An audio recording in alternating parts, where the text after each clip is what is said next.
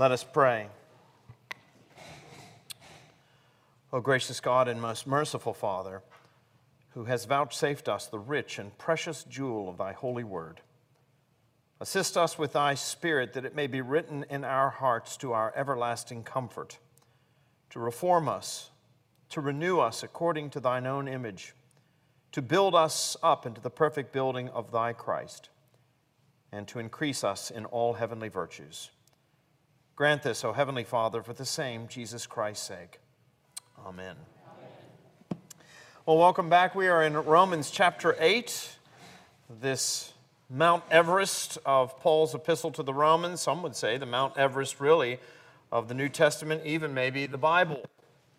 This great chapter on assurance, the assurance of salvation that we have in and through the work of Jesus Christ. So today we're going to pick up with Romans chapter 8, verses 3 through 13.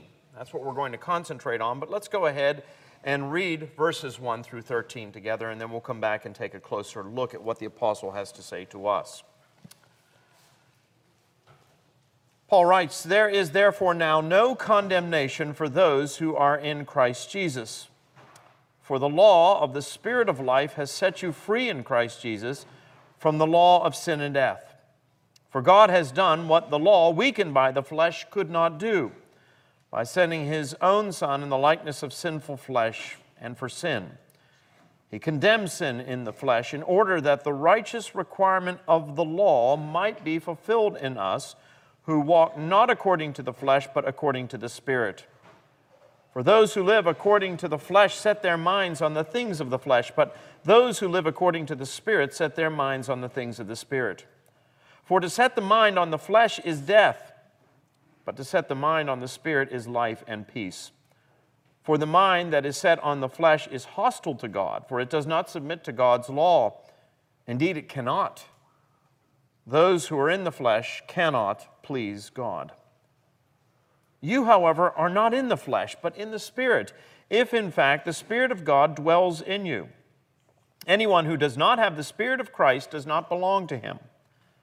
But if Christ is in you, although the body is dead because of sin, the Spirit is life because of righteousness. If the Spirit of Him who raised Jesus from the dead dwells in you, He who raised Christ Jesus from the dead will also give life to your mortal bodies through His Spirit who dwells in you. So then, brothers, we are not debtors. We are debtors, not to the flesh, to live according to the flesh. For if we live according to the flesh, you will die. But if by the Spirit you put to death the deeds of the body, you will live." Now, we said over the course of the past several weeks that this 8th chapter of Romans is such an encouragement after the first 7 chapters, because what Paul has been doing in the first 7 chapters really is convicting us of our sin and of our need for righteousness, of a salvation that comes from afar, what theologians sometimes refer to as an alien righteousness. It's not a righteousness that you and I possess in and of ourselves. If we're going to be in a right relationship with God, it is something that must be given to us in and through the work of Jesus Christ. And now he's reached the 8th chapter of Romans, and he said, now that that has been made available to us in and through the person and work of Jesus Christ, we can rejoice. And we can rejoice, he says, because there is therefore now no condemnation. It's like a breath of fresh air. And I pointed out last week that there are a number of words there in that very first sentence that really sets the stage for everything that's going to follow. This is in many ways the thesis statement, if you will, and everything else that Paul has to say in the rest of the chapter flows from this. What are some of those words that are significant? Well, of course, the first word of significance is the word condemnation. Condemnation. It means to be under judgment. It means to be under the wrath of God, that very wrath that Paul talked about in the very first chapter of this epistle. He says the wrath of God is being poured out against all of humanity because people have suppressed the truth. But Paul says there is therefore no condemnation. The second word, there is no condemnation. I mentioned that old Irish song, The Wild Rover. There is no, nay, never No, nay, never, no more.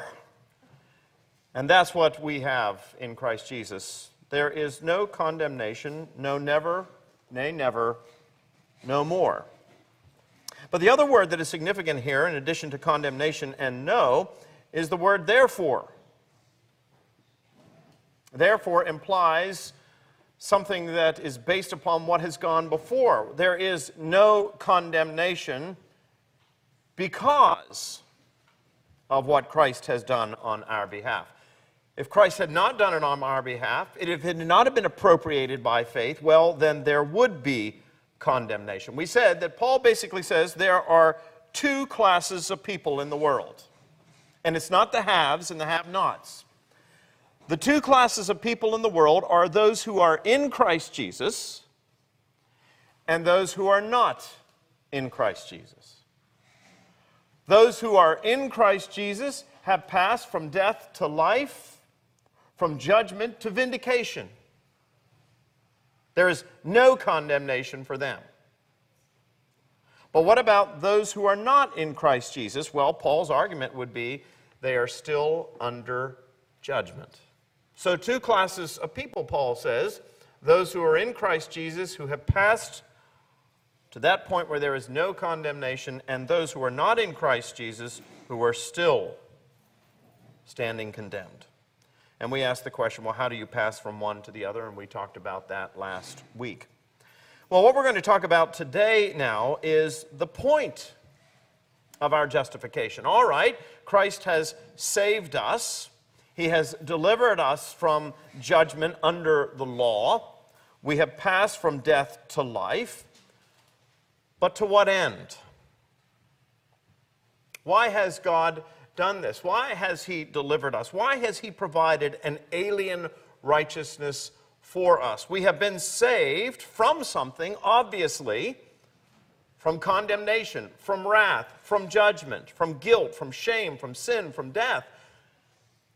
But what Paul's going to go on to explain here in these verses is that we have not only been saved from something, we've actually been saved for something.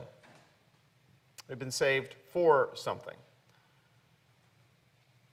Paul makes that point very clear in his epistle to the Ephesians. Keep your finger there in Romans for just a minute and skip over to Ephesians chapter 2. I think most of you know that Ephesians is one of my favorite books of the Bible because Paul deals with all of these doctrines in Ephesians, but he does them in a very concise manner. Isn't that what we want from preachers? If only they could be concise.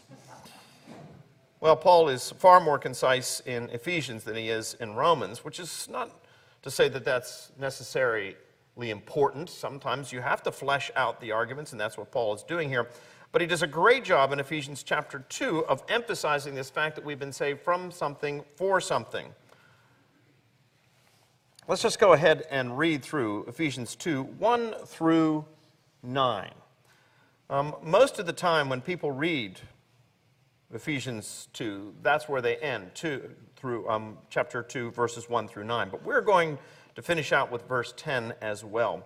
But here's what Paul says. He said, this is your spiritual condition prior to Christ coming and delivering you.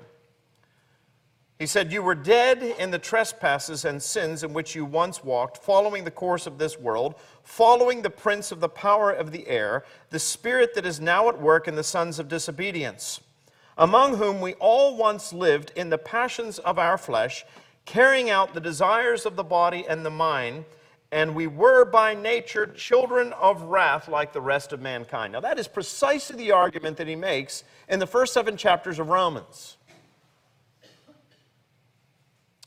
He says, prior to Jesus Christ coming and delivering you, you were what? You were dead in your trespasses and in your sins. Now, when Paul says dead, he doesn't necessarily mean physically dead, obviously, because he's talking about walking. He means that we're spiritually dead. That is to say, in terms of our relationship with God, we're dead. And here's the problem with being dead. Dead people can't do anything for themselves. I've sometimes said that it's like practicing your sermon in the cemetery. It could be the most magnificent sermon that the world would ever hear. And it can be the most powerful altar call that has ever been given. And yet nobody's going to respond. Why? Because they're dead. Exactly. So, the only way that they can possibly respond is if God does for them, spiritually speaking, what he did physically speaking for Lazarus, and that is what? Make them alive again.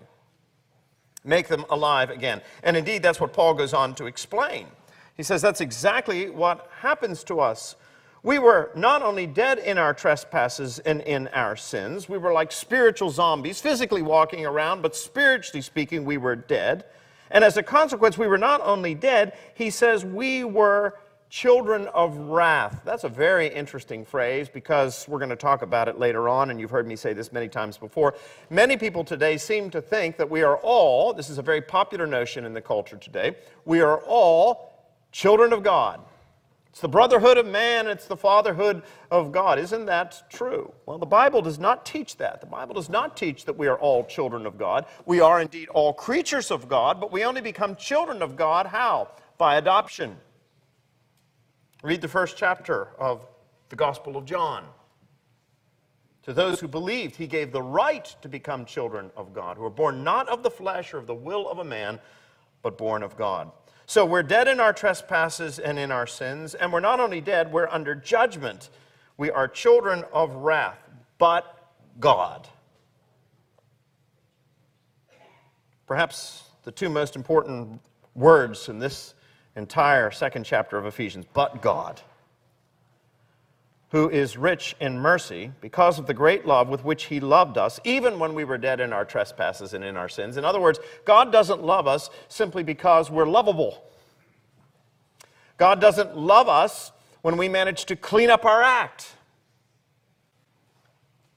God loves us even while we're sinners, even when we're dead in our trespasses and in our sins.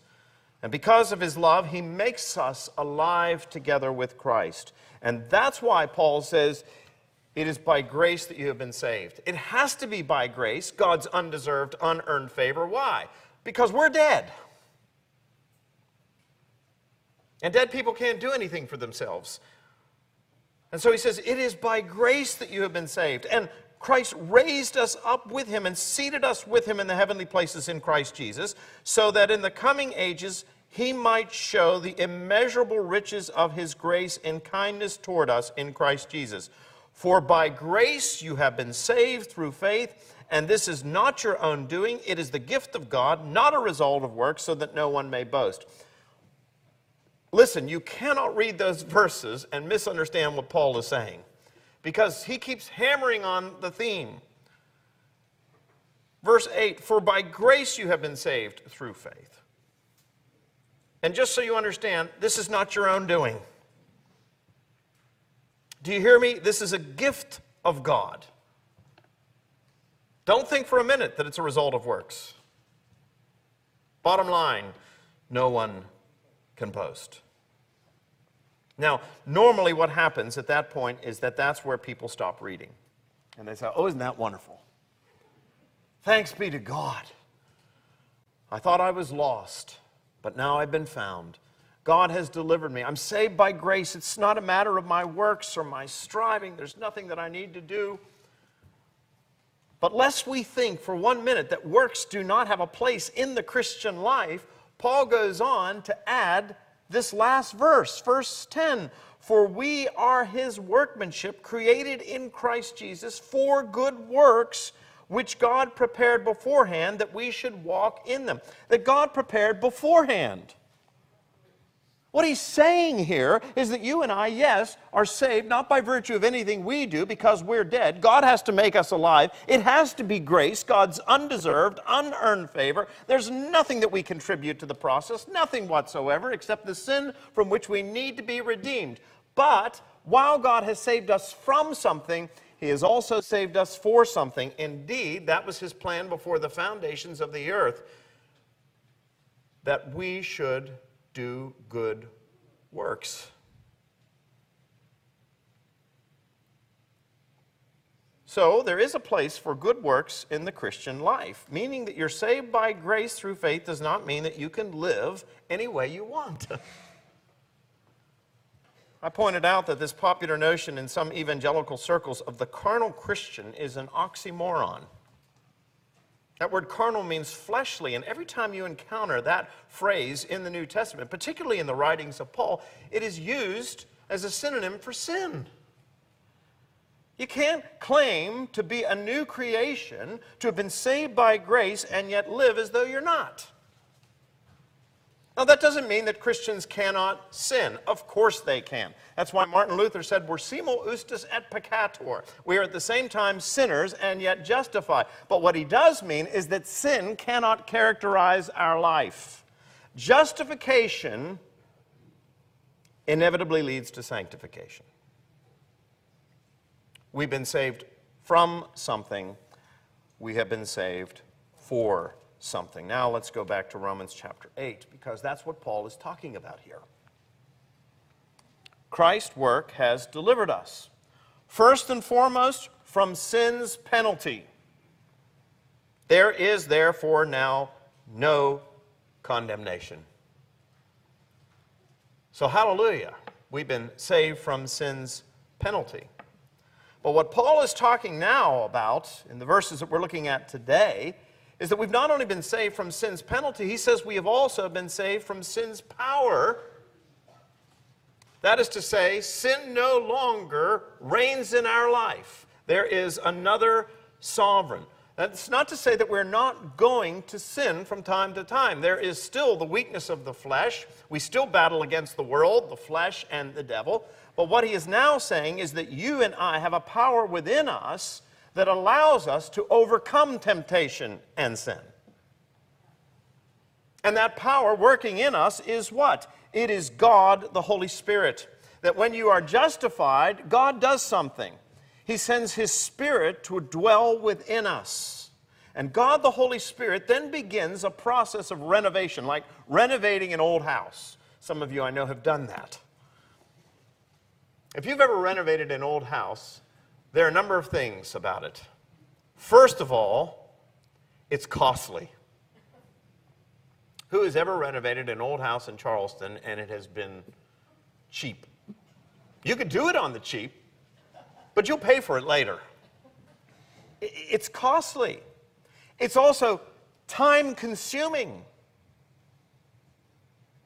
Well, God begins a process of renovation within us, and it at times can feel costly,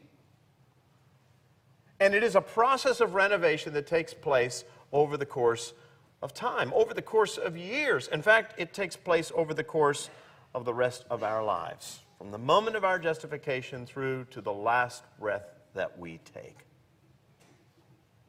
But the point is that because God, the Holy Spirit, dwells within us, we are able to live no longer unto ourselves, but unto Him who died for us and rose again. You've heard the expression, the fruit of the Spirit. Paul talks about the fruit of the Spirit. What is the fruit of the Spirit? It's Christ-likeness. It's all those characteristics that we know that Jesus Christ possessed in abundance. Love, joy, peace, patience, kindness, goodness, faithfulness, gentleness, self-control. As we look back from the moment of our conversion, as we grow in grace, we should be able to see God producing in us, if indeed the Holy Spirit dwells within us, the fruits of the Spirit. Christ-likeness. So we've been delivered from sin's penalty. There is no condemnation. We've been delivered from sin's power. Greater is He that is in me than he that is in the world. And one day, in glory, we shall be delivered from sin's presence. From sin's presence. And that means, as I said, that these two doctrines go hand in hand. Justification, that is to be declared righteous, not on the basis of anything that we have done, but on the basis of what Christ has done, received by faith. And sanctification, which is the process of being made holy. And when I say holy, I simply mean being made into the likeness of Christ. That's what we have been saved for. And that's what Paul is talking about here. Look at verse 3. For God has done what the law weakened by the flesh, could not do. Paul earlier in this epistle talks about the real function of the law. What's the real function of the law? The function of the law is not to prevent us from sinning. The primary function of the law is to convict us of the fact that we already have. I said it's like a mirror. A mirror can show you that your face is dirty, but it cannot wash you. The only thing a mirror can do is what? Drive you to the soap and water. That's what the law is designed to do. And we see this throughout Scripture, that every time the law is given, that's the only thing it does, is reveal our sinfulness. Think again about the giving of the Ten Commandments. You know, we tend to think that the Ten Commandments were given there to show us what we ought not to do. Well, think about when the Ten Commandments were given. The first of the commandments is, you shall have no other gods but me, right? How many of you know the Ten Commandments by heart? Okay, next week you come back, it'll be a test. So, pass or fail, pass or fail. But the Ten Commandments are given by Moses. He goes up on the mountain. He receives the Ten Commandments. The first commandment is, you shall have no other gods. He comes down off the mountain to give the commandments to the people. And what does he find them doing when he gets off the mountain? Worshiping the golden calf, which means even before they got them, they'd already violated the first one. That's why Moses threw them down and broke them. It was symbolic of the fact that they had already broken the law. So he could give them the Ten Commandments, but what purpose did it have? It wasn't going to prevent them from doing it. It was simply going to reveal the fact that they already had. Paul says that's what the law, weakened by the flesh, could not do. It could not make you righteous. The only thing the law could do was reveal the fact that you were not. But God has done what the law, weakened by the flesh, could not do by sending his own Son in the likeness of sinful flesh. And for sin, he condemned sin in the flesh, in order that the righteous requirement of the law might be fulfilled in us who walk not according to the flesh, but according to the Spirit. That's the key. God has done for us in Christ Jesus what the law could not do. He's made us holy. He's not only declared us righteous, he is now, by the power of the Holy Spirit, in the process of making us into the very thing that he has declared us to be. Now that's really good news, isn't it? It's not just that God says, okay, I'm going to declare you righteous even though you're not. Your life's a mess. You're a mess. But I'm going to overlook it. No, he doesn't overlook it. He doesn't overlook sin. He sends his Son as a sacrifice for sin. But then he says, now you're a mess. I'm going to begin a process of cleaning you up. I'm going to renovate your life like that old house, room by room, piece by piece, year by year, until in glory, when I look at you, what I see staring back at me is my own reflection as in a mirror. That what I see is the reflection of my own Son, Jesus Christ. And here's the really exciting thing about this. This process of delivering us from judgment and making us into the image of Christ, this is so important to God that all three persons of the triune Godhead engage in it. That's how precious you are to God. He wants to make you into the likeness of his Son. That's the greatest gift anybody could ever receive. And he wants to do it to such a degree that all three persons of the Trinity are going to be engaged in the process. Think about it. God the Father is the what? He is the agent of our justification. He's the great judge. He is the one who declares us not guilty. Now, mind you, he doesn't declare us not innocent, or innocent, rather. He doesn't say we're innocent. There's nothing innocent about us. What he does is he declares us not guilty. A person, when they are accused before the bar of justice, may not be innocent in terms of the way they live their life, but they may not be guilty of what they've been accused of. So God declares us not guilty. God, the Holy Spirit, is also engaged, however. He is the agent of our sanctification. He is the one who comes and dwells within us. This is one of the reasons why we're supposed to take care of our physical bodies. Why? Because we're told that it is a temple of the Holy Spirit. God dwells within us. This is one of the reasons why you and I should have the deepest respect for human beings. Two reasons. One, even those who are not saved have been made in the image of God, and those who are saved, well, they are temples of the Holy Spirit. This is one of the reasons why disputes and anger and hatred and contention in the body of Christ is so grievous to God. So it is God the Holy Spirit who is the agent of our sanctification, and it's God the Son who makes both of these possible by his atoning work. By his death upon the cross, Jesus makes possible the declaration of God that we are not guilty. And by his death upon the cross and his ascension to the right hand of the Father, he makes possible the coming of the Holy Spirit, who now takes up residence in our lives and begins to transform us ever more into the image of the Son.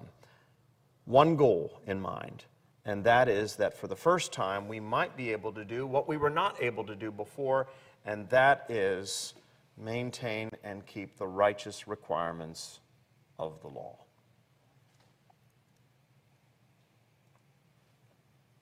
Four important truths that I want us to concentrate on here.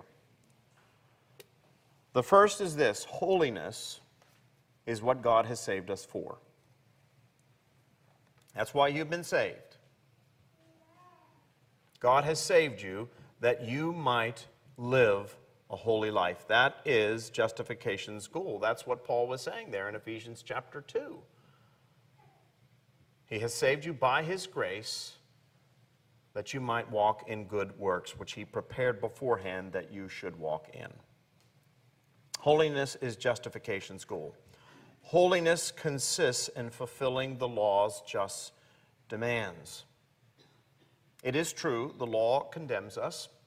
The law has that pedagogical function. That law is like the mirror. But that doesn't mean that the law is bad. The law is good. Paul makes that point in Romans chapter 7, the chapter that immediately precedes this one. What does he say in chapter 7, verse 21? He says, "So I find it to be a law that when I want to do right, evil lies close at hand. For I delight in the law of God in my inner being." In other words, Paul is saying, I should be delighting in the law of God in my inner being, because I know what? I know that ultimately the law is a good thing. Now, it doesn't bring good news to me, but I know that it's God's law, and if it's God's law, it's got to be a good thing. Not only that, but Jesus himself said that he had not come to what? Destroy the law? He had come to do what? To fulfill it. He said, "Not one jot nor one tittle of the law shall pass until it's all fulfilled." Jesus didn't say, "I'd come to destroy the law." Now, he was accused of that sometimes by the scribes and the Pharisees because he didn't look at things the way they looked at it, things like Sabbath observance and so forth. But Jesus said, "I've not come to destroy the law. It's God's law. It is a good thing. Rather, I have come to fulfill it." You see, Christ's goal is to transform us into his image. We're told in the New Testament that Jesus, who was God in the flesh, we're going to talk about this at length on Sunday. If you come to church, I'm preaching on the Transfiguration. We're going to talk at length about this, that Jesus Christ is the very reflection of God. He is God of God, light of light, very God of very God, begotten, not made, shining in resplendent glory, a glory that was his by right before the foundations of the earth. But what did he do? He set that glory aside, and he took on frail human flesh. He veiled himself, as it were, in human flesh. And he came down, and he suffered, and he died, and to what end? Not merely to save us, but to remake us. To remake us into his own image. That's the goal. That's God's goal. There are two errors in the church. One error is what we would call legalism. We all know what that looks like. The other error is antinomianism. The first error is every jot and tittle of the law, you've got to do it if you're going to be saved. Antinomianism, on the other hand, is that because you're saved by grace, the law doesn't matter. And both of those are twin errors, and Paul addresses them both here. Paul addresses them both. Holiness is justification's goal. Holiness is the work of the Spirit because it is the Spirit who unites us with Christ. Now, that doesn't mean that we don't have to work on developing this relationship. Clearly, we do. In the early church, we're told that they devoted themselves to the apostles' teaching, to the breaking of bread, to fellowship, and to prayer. All of those things can help develop the relationship, but it is God, the Holy Spirit, who establishes that relationship, union with Christ. Here's something else. Holiness is the goal of justification. Holiness is the work of the Holy Spirit. And according to what Paul says here and what Peter says in his first epistle, holiness is mandatory. Holy living, good works for us as Christians are not options. They are the evidence. Listen to this. They are the evidence that we are saved. They are not the means of our salvation. But good works are, in fact, the evidence of our salvation. They're not the means of our salvation. It's not by our works that we are saved, but it's by our works that we will be recognized. Jesus said this in the Sermon on the Mount. He said, by their fruits you will know them. Peter makes this point very clear. Keep your finger there in Romans and skip ahead toward the end of the New Testament to 1 Peter.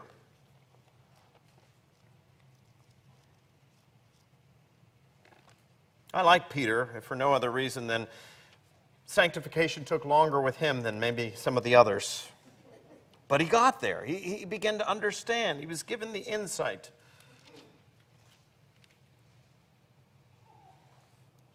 First Peter chapter 1, beginning at verse 13. Therefore, preparing your minds for action and being sober-minded, set your hope fully on the grace that will be brought to you at the revelation of Jesus Christ. As obedient children, do not be conformed to the passions of your former ignorance. But as he who called you is holy, you also must be holy in all your conduct. Since it is written, you shall be holy, for I am holy. And if you call on him as Father who judges impartially according to each one's deeds, conduct yourselves with fear throughout the time of your exile. What's the time of our exile? This is our exile. This life is our exile. We're not yet home. But during the time of your exile, conduct yourselves in a certain way. Conduct yourselves with fear throughout the time of your exile, knowing that you were ransomed from the futile ways inherited from your forefathers, not with perishable things such as silver or gold, but with the precious blood of Christ, like that of a lamb without blemish or spot. He was foreknown before the foundation of the world, but was made manifest in the last times for the sake of you, who through him are believers in God, who raised him from the dead and gave him glory, so that your faith and hope are in God. Verse 22, having purified your souls by your obedience to the truth, for a sincere brotherly love, love one another earnestly from a pure heart, since you have been born again. Not of perishable seed, but of imperishable, through the living and abiding word of God. How many of you have ever seen the old classic movie, Bridge on the River Kwai? So you know the story. It's a great movie. If you haven't seen it, you need to see it. William Holden, Sir Alec Guinness. It's the story of British soldiers who are prisoners of war, the Japanese, during World War II. And it's tough. And there is this British commander who realizes that the only way he's going to be able to hold the men together is if he puts them to work. And they are forced to build this bridge over the River Kwai. Now, some of the soldiers feel that they don't want to build anything for the Japanese. These are the enemy, So let's build a structure that is faulty, a structure that will disrupt their war plans. But this colonel wants to show his captors that they, first of all, cannot break their spirit. And second of all, he wants to show them that they are better than that. And so he insists that they build the finest bridge imaginable, even though they are prisoners of war. Now, what in the end happens? You'll have to watch the movie to see what in the end happens.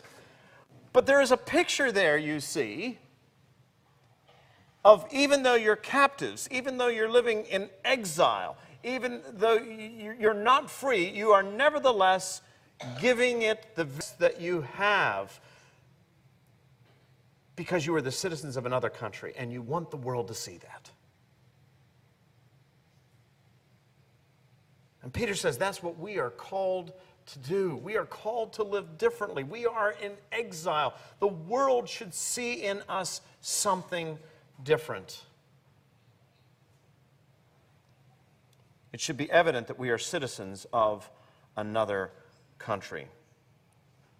1 Peter chapter 2, Paul and Peter are in sync here.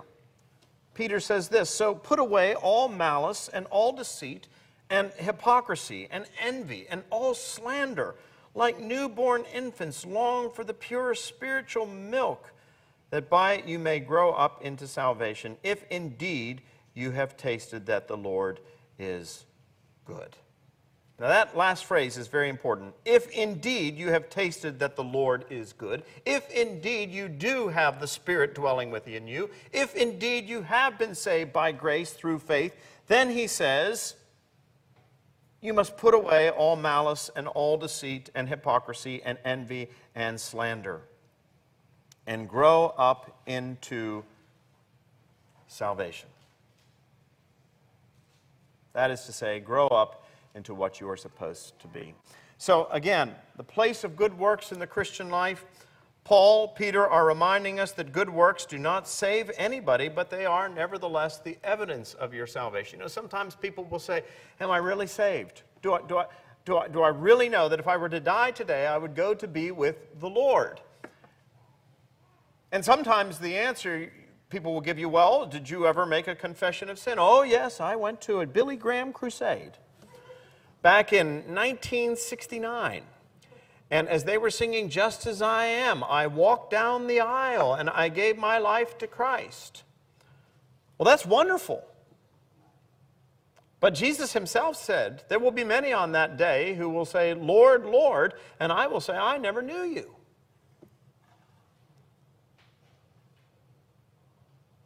How do you know for certain?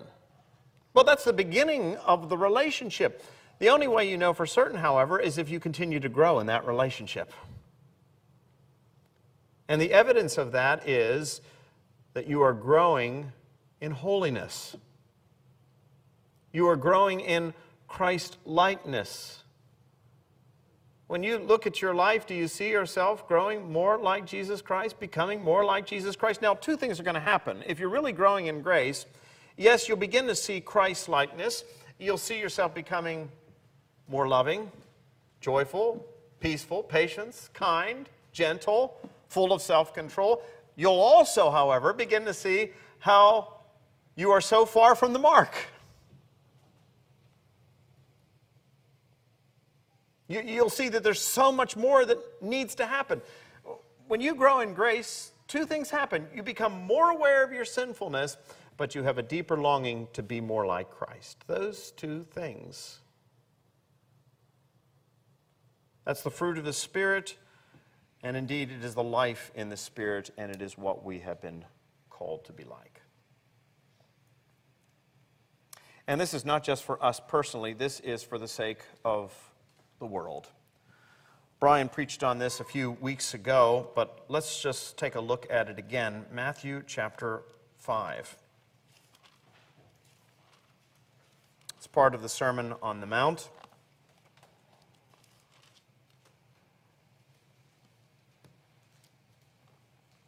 And as I pointed out many times before, the Sermon on the Mount is not prescriptive.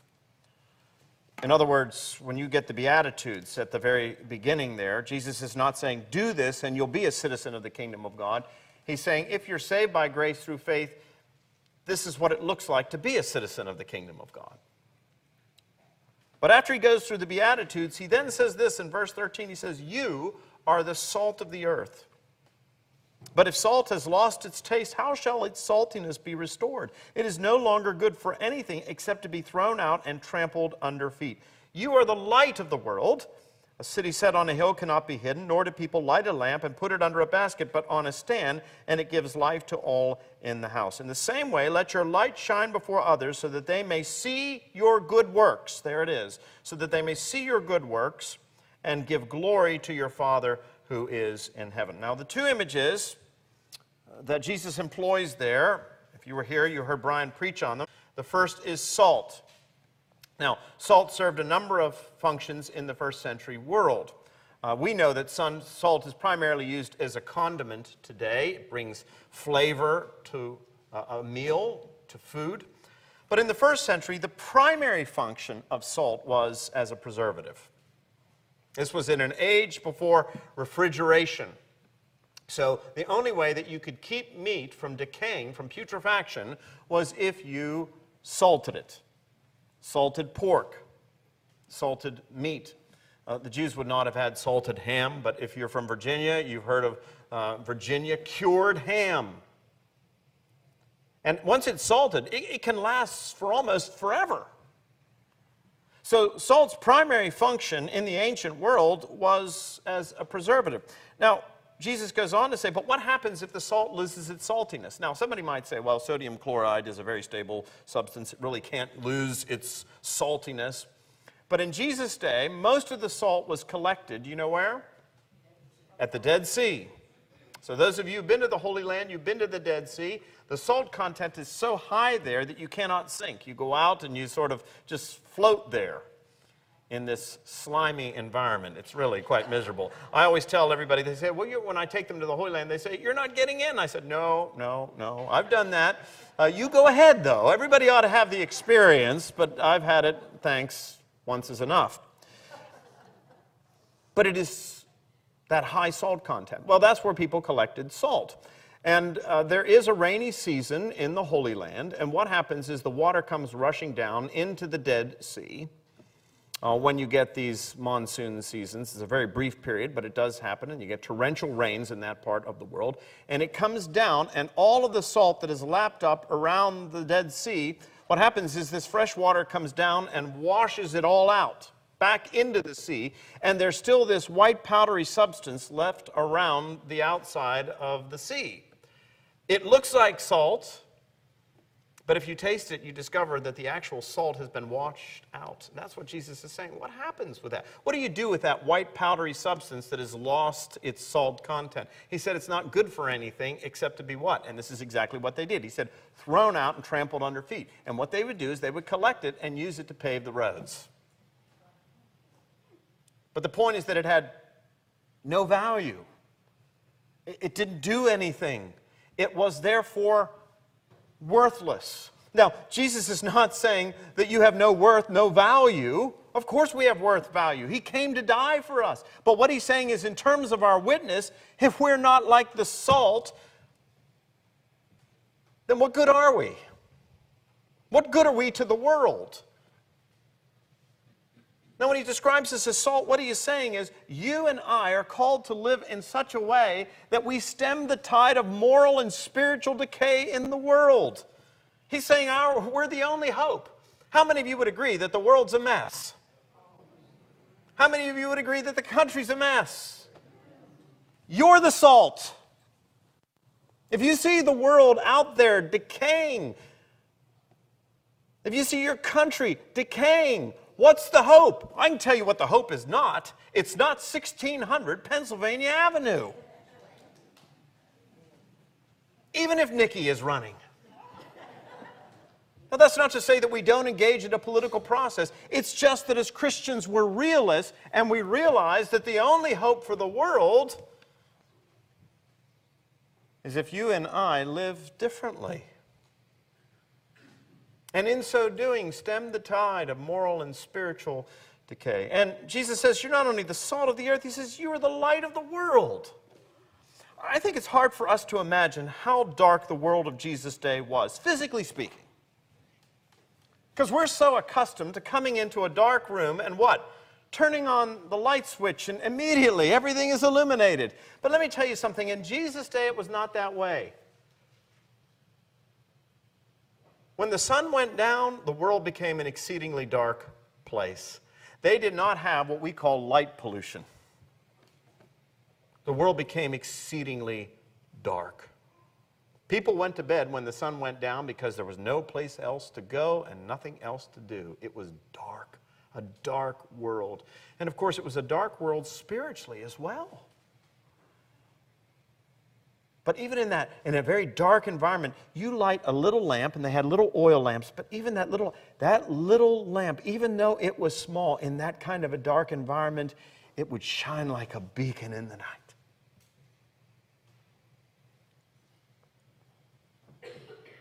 Well, we're living in a dark world, aren't we? Let's just be honest, we are. You watch television and it glorifies everything that is dark. And you and I are called to be the light. You know, the wonderful thing about light is that it never shines so brightly except in the darkness. You go out, you can have one of those high-powered mag light, flashlights, torches. You go out right now on a day like today and turn that on, and what difference does it make? Nothing. But when darkness comes and you turn on that mag light, my goodness, it's powerful. You and I are living in a darkened world, and Jesus said we are called to be the light, shining in that darkness. We are called to be the salt that is stemming the tide of moral and spiritual decay. You know, there's something else salt does besides just flavoring food and just stemming the tide of decay. Salt can also facilitate healing. You know, you go into the ocean after you've scratched your leg and you swim around, and you'll notice that salt water will actually facilitate. You get ulcers in your mouth, the doctor tells you to gargle with what? Salt water. Salt stems the tide of decay. It brings flavor to life. It's easy to get lost, but a light will show you the way. It's easy to get lost, but a light will show you the way. Jesus said, you are the salt of the earth, you are the light of the world, but what happens if you lose your saltiness? What happens if you take your light and you put it under a bucket? Well, what happens is the world goes from bad to worse. If you don't believe that the world is decaying, if you don't think that the world needs us, turn to 2 Timothy chapter 3 for just a minute. I keep coming back to this over and over again because I am just awestruck.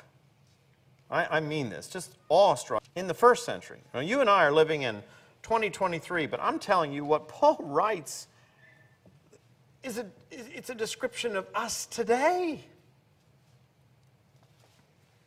He says, but understand this, that in the last days there will come times of difficulty. For people will be lovers of self, lovers of money. You understand that in the first century, there were two classes of people. There were the rich and there were the poor. There was no middle class. And Paul's talking about lovers of money. Most people didn't have anything. But that's why I say it's a powerful description of our culture, because that's exactly what we are. Well, what's the whole purpose of getting an education today? I'm going to tell you what the purpose of an education in the minds of many young parents is this. They want their kids to go to the very best preschool. I'm going to tell you something. I didn't go to school until I was 5 years old, and I was happy. But now we're putting them in preschool when they're 2 years old, aren't we? 2 years old, 3 years old. We're sticking them in there. Why? Because we got to get a head start.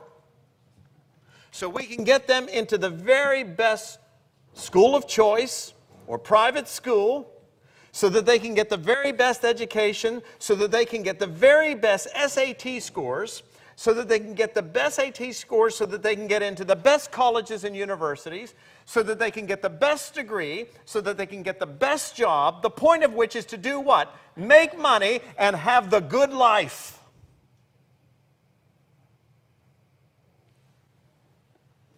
And so many of them are lost and miserable anyway. Lovers of money, oh, you better believe it. Because the whole point of making money is so that we can have the good life. And what's the good life? Whatever I want. I want to have as much money as possible so that I can do what I want. So Paul says, in the last days there will come times of difficulty, for people will be lovers of self, lovers of money. They'll be proud, arrogant, abusive, disobedient to their parents. They'll be ungrateful, unholy, heartless, unappeasable, slanderous, or just getting ready to go into a presidential cycle. Slanderous? That's a prerequisite. Without self-control. They'll be brutal. Do you realize that we're how many days into the new year? And we have had more mass shootings in this country than we have had years so far in 2020, days in 2023. Now, somebody can say, well, the problem is with guns. I'm not going to weigh in on a political issue, other than to say this. I grew up in a generation where people played cops and robbers and cowboys and Indians, and we never had a mass shooting. Which tells you that the problem, that's not to say that perhaps we shouldn't have gun control. I'm not even saying that. I'm simply pointing out that you can treat the symptoms, but if you don't treat the problem, whatever the problem is, it's going to continue. Without self-control, brutal, not loving good, treacherous, reckless, swollen with conceit, lovers of pleasure rather than lovers of God. That's what it's all about, isn't it? Pleasure. That's what it's all about, isn't it? Pleasure. It's all about pleasure. And then here's a damning statement for the church. Having the appearance of godliness, just think about what the Church of England just did, having the appearance of godliness, but denying its power. That's the world in which you and I live, isn't it? Paul may have written those words back in the first century, but let me tell you something, they're an apt description of life in 21st century America. And here's the question.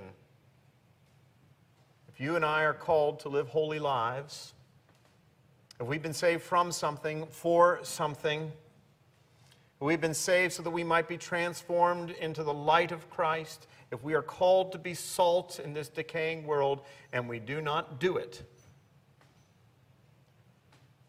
then what hope is there? This is why we have been saved, my friends. We are saved not by virtue of anything we do, Paul says. We're saved by grace, by faith. It is a gift. But God saved us for something. To be a light in the darkness.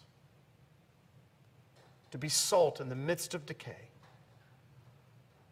To point people toward the one that when they come to know Him, they come to know life eternal. So that they can be changed and begin to live no longer for themselves, but for Him who died for them and rose again.